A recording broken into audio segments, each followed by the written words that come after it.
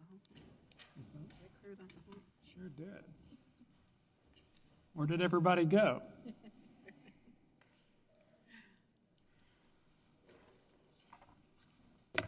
All right. Ms. Cherry, whenever you're ready. Now, we've had some loquacious lawyers this week who maybe aren't familiar with the lighting system. But when the red light turns on, that means wrap it up, and then the trap door opens. So, welcome. Thank you. Don't worry, I've got the lighting system. May it please the court, my name is Catherine Cherry. I'm from the Solicitor General's office. I represent the state and Mr. Babin in this matter. To the state's knowledge, the Supreme Court has not approved a federal court enjoining a state criminal proceeding on bad faith grounds for about 50 years. And this court has taken the same route except in extraordinary circumstances, in cases where the judge and the law enforcement officers and the prosecutor were racist, where they attacked defense counsel knowing that there was no merit to those attacks, where there were a series of information and evidence that was stolen, that was given to the public. This case is not comparable to those cases. This case should be dismissed so the state criminal proceeding can proceed for at least 4 reasons. The first is that the district court erred in finding that the district attorney was retaliating for Netflix's exercise of its First Amendment rights. If a federal plaintiff can claim that they've suffered a First Amendment harm simply because they filed a pleading that wasn't even successful and the prosecutor acted in response to that, that exception to Younger will swallow the rule. In addition, the Supreme Court held in United States v. Goodwin that these kinds of pretrial pleadings and pretrial motions are expected between prosecutors and defendants in criminal cases, and there shouldn't be an assumption that there's retaliation when a prosecutor responds to these motions. And that goes to the second point, which is the district court's finding that the district attorney was retaliating because he brought the 4325 charge, which increases Netflix's criminal exposure, eliminates the protections of prosecutorial discretion, which the Supreme Court explicitly found in United States v. Goodwin is essential to the role of a prosecutor. Again, having a judge look at these prosecutorial decisions pre-trial is putting a prosecutor in a situation where they either have to bring all of the charges up front, regardless of how well they know the case, or they risk having a bad faith assessment later on when they change the nature of the charges. So when you're looking at whether a prosecution is in bad faith, so one thing you look at is whether the prosecutor had any sort of realistic hope of obtaining a valid conviction. Right. Is the nature of that inquiry, is that subjective? Is that objective? I think that the retaliatory, the decision to retaliate is subjective, but courts have looked at that via objective means. So one of the elements is there hope of a conviction? Right. And you still have to look at kind of what the prosecutor is thinking, but you can look at these objective factors to determine that. So for instance, here the district court found that just one charge or one indictment was not likely to lead to a conviction, and that was the Jane Doe indictment. And there are a few problems with that. First of all, the district court was relying solely on Netflix's statement, kind of unsworn statement, that Jane Doe was over the age of 18. But as the affidavit shows that Netflix received, or Netflix passed to the state later, Jane Doe was actually 18, and she wasn't credited in the credits. And if you Google it, she's not the person who's listed as Sweeney Swag from the movie. And so is occurring here is that the district court is finding something as a matter of law that actually wasn't proved at all. And even if there were some evidence that Jane Doe was over 18, it's not Babin's, or it's not the district attorney's job to go to the defendant and ask for exculpatory information, or to trust the defendant when they say they have exculpatory information when they're deciding what to charge or whether to charge. We're at the, as you know, we're at the preliminary injunction stage. The amicus brief filed by Fire says that we should, quote, take an expansive view of the facts alleged because we're at the preliminary injunction stage. What is the state's view on that? I mean, we're still at the Younger v. Harris inquiry, right? And if you look at any of the Supreme Court cases or this court's cases, there's no distinction between a preliminary injunction and a permanent injunction. Including if you look at the Smith case, and there's a dispute between me and my friend on whether there's a major motivating factor under Wilson or there's the at least in part factor under, major motivating factor under Wilson v. Thompson, or the kind of at least in part factor. Those were both of those cases were at the preliminary injunction stage. And so both of those cases required a strong showing that the prosecutor had a retaliatory,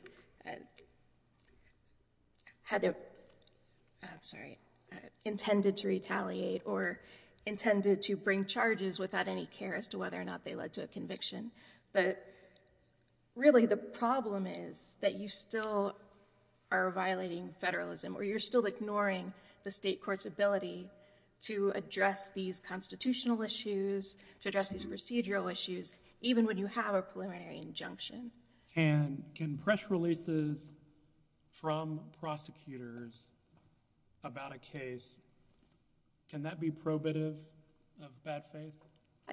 Certainly that can in some situations, Your Honor. And in this case, though, the press release is actually a sign of good faith because as the district attorney stated in his deposition, he was asked by Variety, Fox News, I think I have a list here somewhere, several news companies to give an interview about his prosecution of Netflix. And all he did was put out a press release that said, I think that they're guilty, I'm going to prosecute them even if they're a big company. So in comparison, for example, in the Shaw v. Garrison case for this court, and this was the one where a prosecutor believed that he had found the real killer of President Kennedy, he arrested the would-be defendant in front of the press. He made sure that there was television coverage. He made sure that kind of everyone was paying attention to this case, and I think he even had a book deal. Here, the district attorney actually refused several opportunities to make this a bigger deal than just a normal prosecution. I think also when you look at the bad faith inquiry, you're looking at things such as, does it look like the district attorney wanted to cause Netflix problems? Did it look like the district attorney wasn't really interested in the conviction at the end, but wanted Netflix to have to spend money or Netflix to have to explain itself to the public? Here, the district attorney filed no pleadings. He didn't require any kind of grand jury discovery. The only thing that was happening was waiting for the response or the hearing to Netflix's pretrial motion for habeas corpus. In a case like this where you have two parties, they're cooperating on when to have the hearing. I think in one case, Babin or the district attorney agreed to push the hearings by 6 months. This is at the record at 1543. They entered into a cooperative agreement when Netflix went to federal court to pause the criminal prosecution That's at 505 to 506. The interactions were amicable between the two, and Netflix hasn't disagreed with that. And my apologies, the press release was the only statement. He was approached by Rolling Stone, Hollywood Reporter, Variety, and Fox News, and that's at the record at 2226. These are all signs that the prosecutor is behaving professionally. This is not a case where a prosecutor is taking advantage of the fact that Netflix is big and popular and trying to get interviews and things like that. He's just treating this like a normal prosecution. I think one of the kind of biggest issues with, one of the biggest issues with bad faith that the district court focused on is this Jane Doe indictment. But, as we stated, this was just Netflix's unsworn statement. The district court focuses on the fact that Netflix offered to give the district attorney proof of Jane Doe's age, but in any conversation between a prosecutor and a criminal defendant, the criminal defendant will offer proof that they're innocent. The district attorney doesn't have to take them at their word or hold their prosecution until they get the evidence. In this case, that's a good thing because Netflix wasn't able to provide reliable proof until, I think, September 2022. And that's at the record at 1601 to 02. First, Netflix provided a holographic worksheet, part of which was in French, and that's at 1449 to 50. And here, as the district attorney said in the briefing, the name of the person on the document was not the name of the person when you look up this movie on IMDb. So really, the district attorney would have had to trust Netflix that this was the person. And also in the credits, which the district attorney went through several times, this person who's on the holographic worksheet is not listed there. And in the affidavit that the state finally received around 22, 28, 29, 22, 28 to 22, 29, the affidavit clarifies, and this is the affidavit by the actors, that she wasn't credited in the film at all. It also clarifies that she was exactly 18. So Netflix really avoided criminal charges by the skin of its teeth. And you can see that that's at the record at 2518. So in terms of whether or not a prosecutor is completely uninterested in the conviction, this is just not the type of case that this court has looked to or the Supreme Court has looked to. For example, in the Duncan v. Perez case, that's the one where two boys pushed each other and the young black man was arrested multiple times for assault charges, even though this was just a mild push and there was no sign of any kind of injury. Another one is in the Universal Amusement Company versus Vance case. That's this court from 1977. There, the police seized all of the equipment in a movie showing booth, despite the fact that they were just claiming that one of the movies that the company showed was obscene. So there were unnecessary arrests. The prosecutor refused to indict the defendant so that the defendant couldn't even protect their rights. These are the kinds of probably blatantly illegal, but certainly unprofessional conduct that these prosecutors are doing that gives rise to an inference of bad faith. Also, in addition, as the court held in Younger v. Harris, and as this court held in Davis v. Dallas County, just the merits isn't enough to get you to bad faith, even if there's a First Amendment retaliation claim. There has to be more than that. There has to be conduct that's showing that the law enforcement officer or the prosecutor has no intention of treating this as a normal prosecution. So you don't want to kind of put the two inquiries together. So the district court said there was no chance of a conviction because on the merits, Jane Doe is an adult, and on the merits, this case is not a good case because clearly this is in child pornography. But these are two separate inquiries. One is about what the prosecutor is doing outside of the realm of the merits. So is the prosecutor just arresting people randomly? Is the prosecutor using warrants that have already been thrown out by a magistrate judge? The second question is about the merits, and really is it so unlikely that there's going to be a conviction that you can assume it's bad faith? It's not just, is the statute unconstitutional or something like that. My time is up. I can reserve the rest for rebuttal. Thank you very much. Mr. Bennett.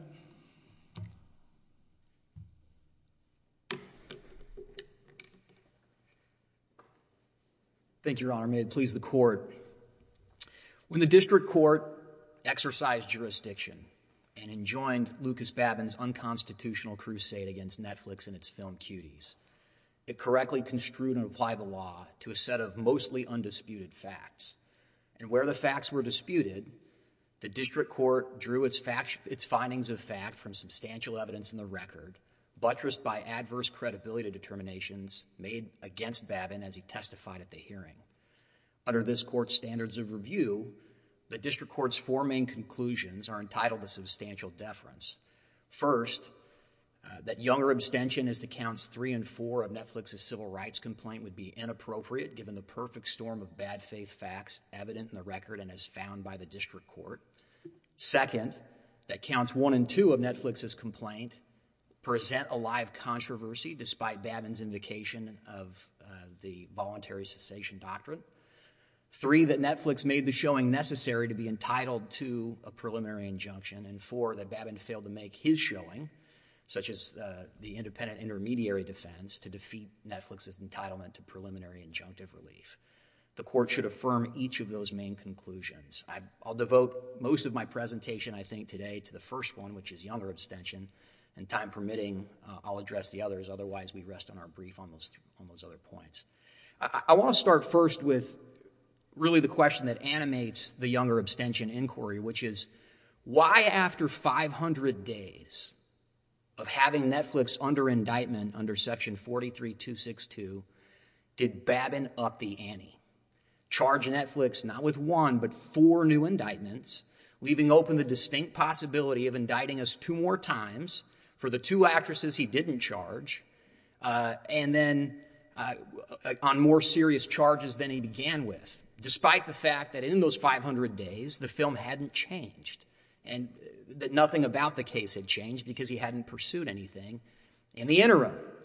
That was the district court's main inquiry as it addressed the record, and there were several factors that led the court to conclude that the reason Babin upped the ante was because he was dissatisfied with Netflix's exercise of its First Amendment rights to petition.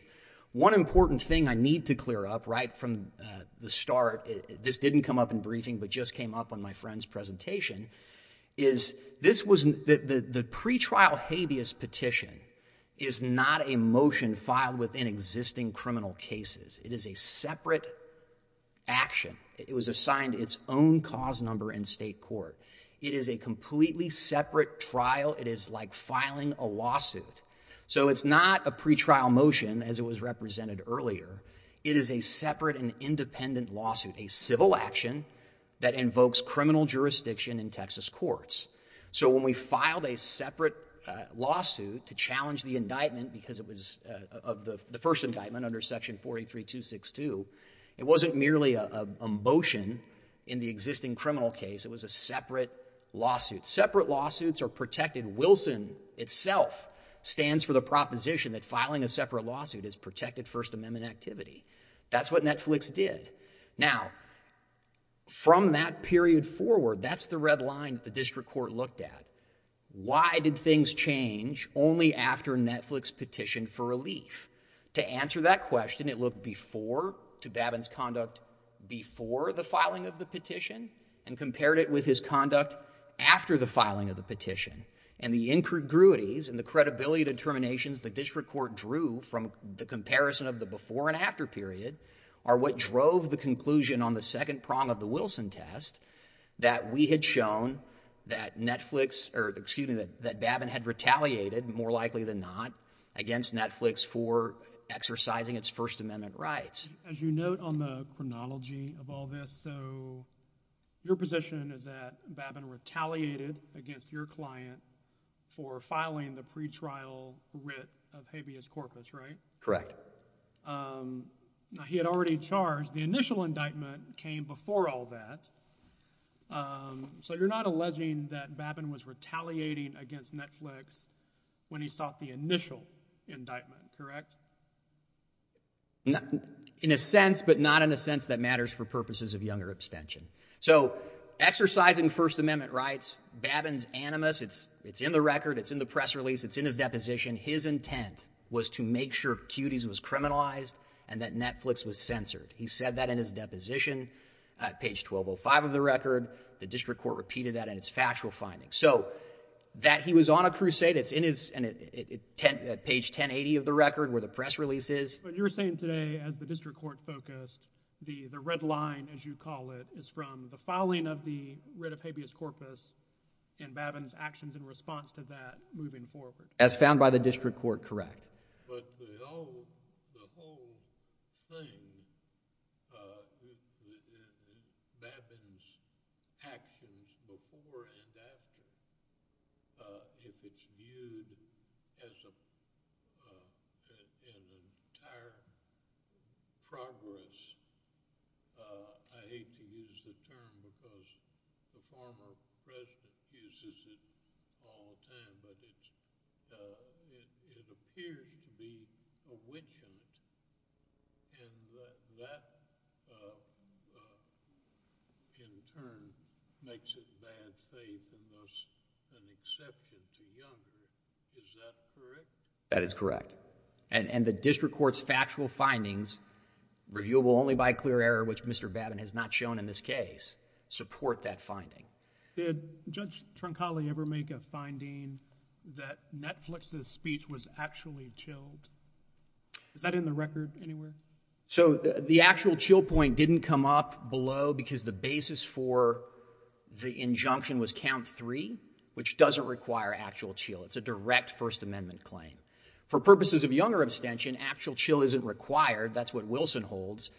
If you look at, if we're in the realm of Younger, the exceptions to Younger abstention, and you're looking at a prosecution that is itself, that is, we're not looking at the merits as in Younger, we're looking more at a Dombrowski-style case where it's not necessarily the underlying charges that are being challenged as unconstitutional, but the bringing of the cases, these other 4 cases themselves are unconstitutional.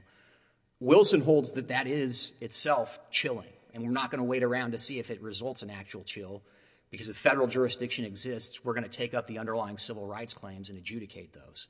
That the normal presumption of unflagging authority when a federal question arises will apply under those circumstances, and those are the circumstances that the district court found here.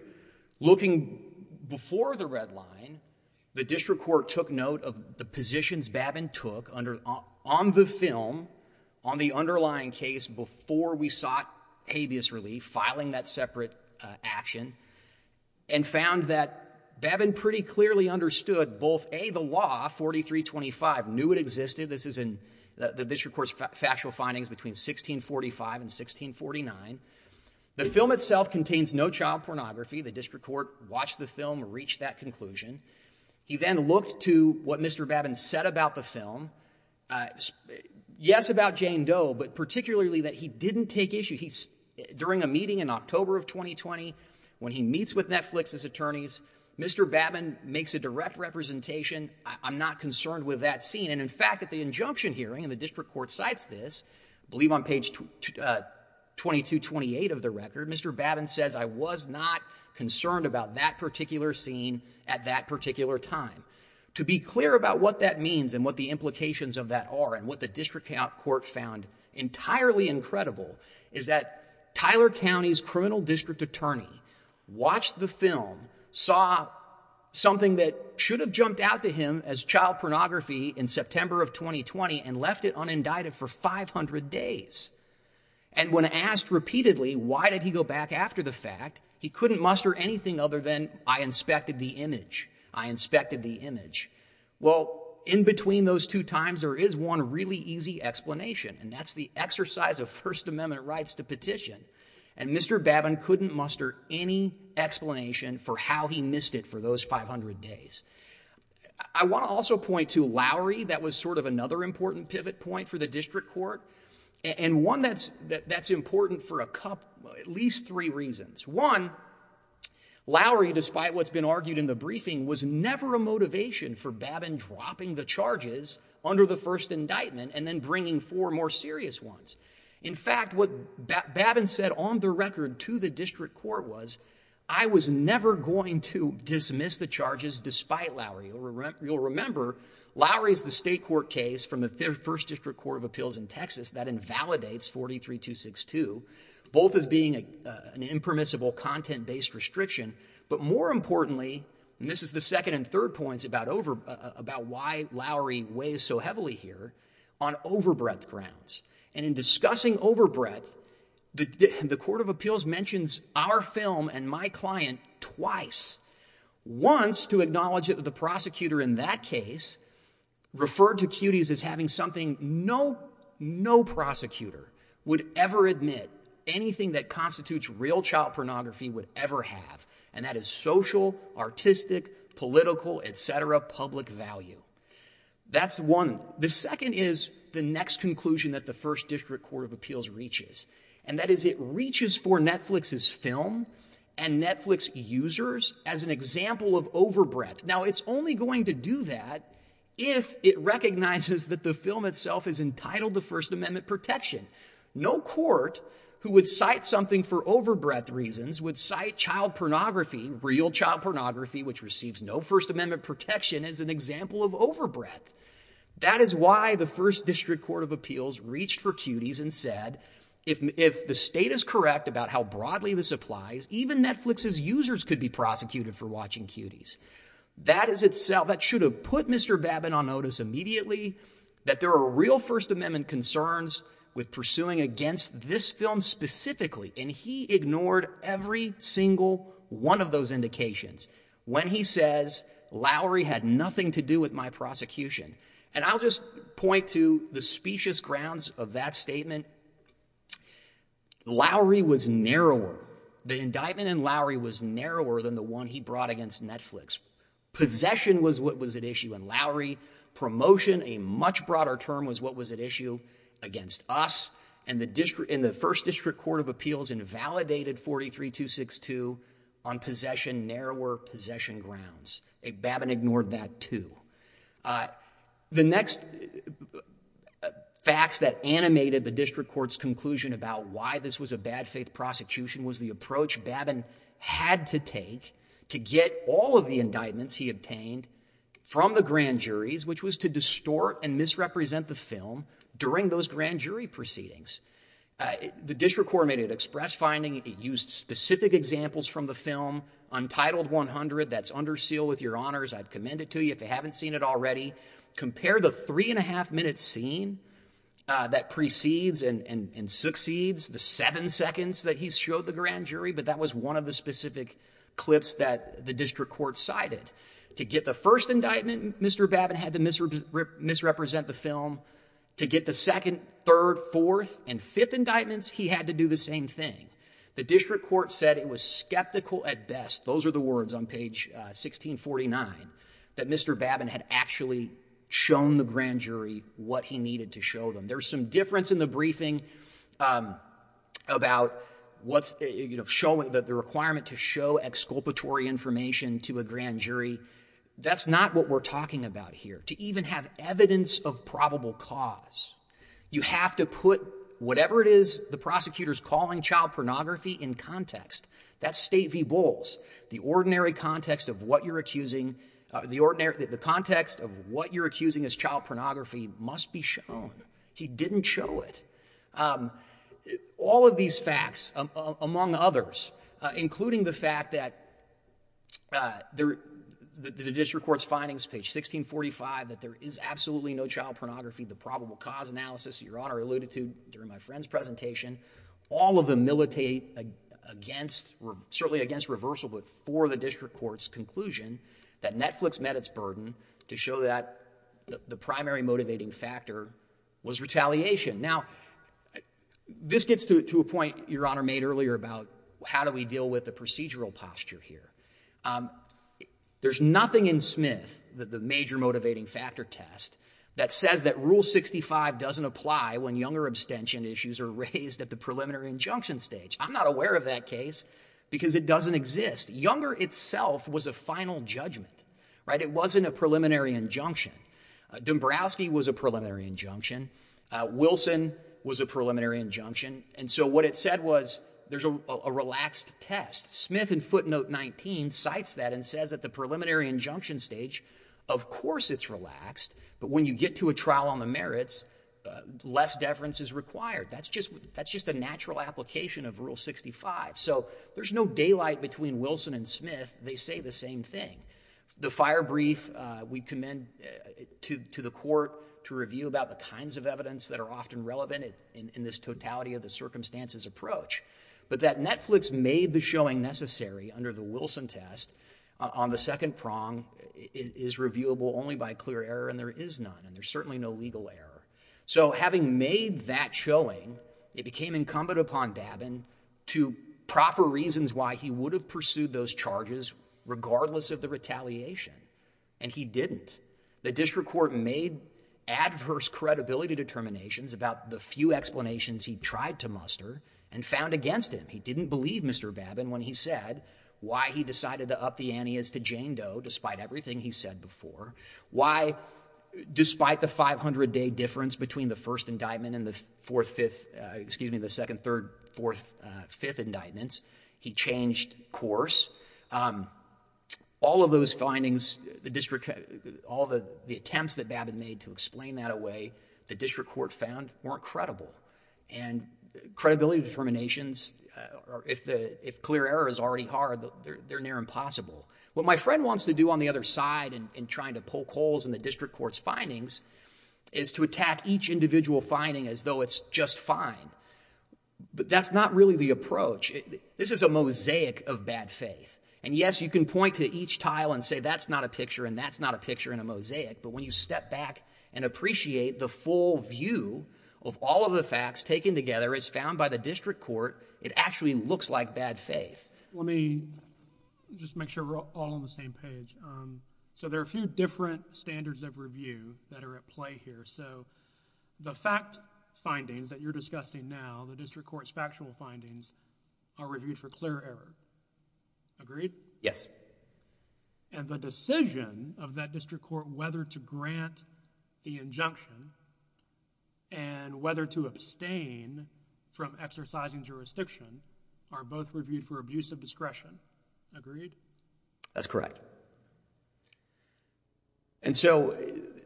But we do review de novo whether the requirements for a particular abstention doctrine are satisfied. Correct.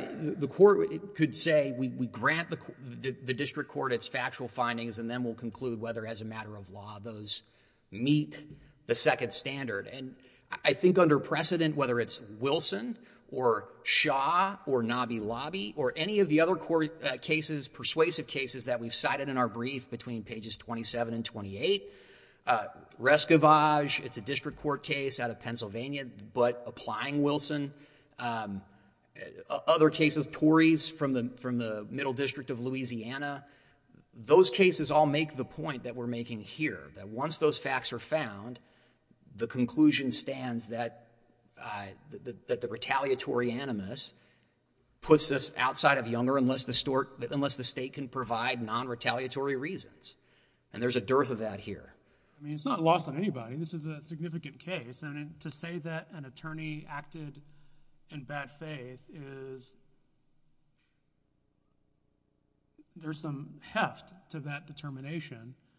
And to make that finding in the abstention context, when courts are understandably hesitant to intervene in state court proceedings makes it sort of doubly exceptional, I think. The Supreme Court, as you know, going on 60 years, hasn't really chimed in on the bad faith exception to Younger since the original case in 65. There's really just kind of a dearth of bad faith findings throughout the whole federal reporter. But if you look at the extensive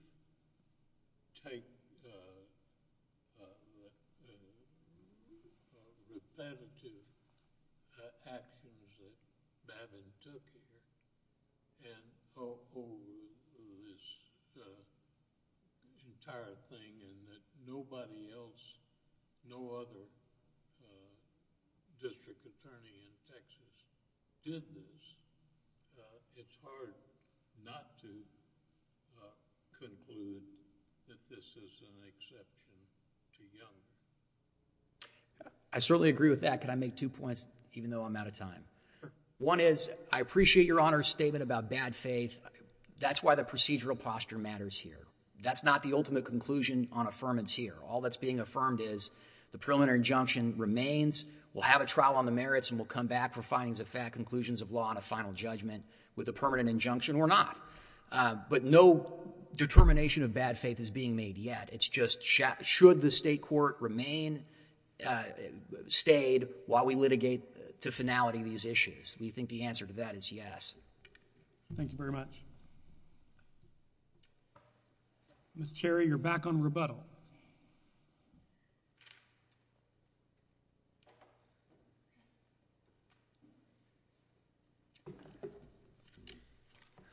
All right.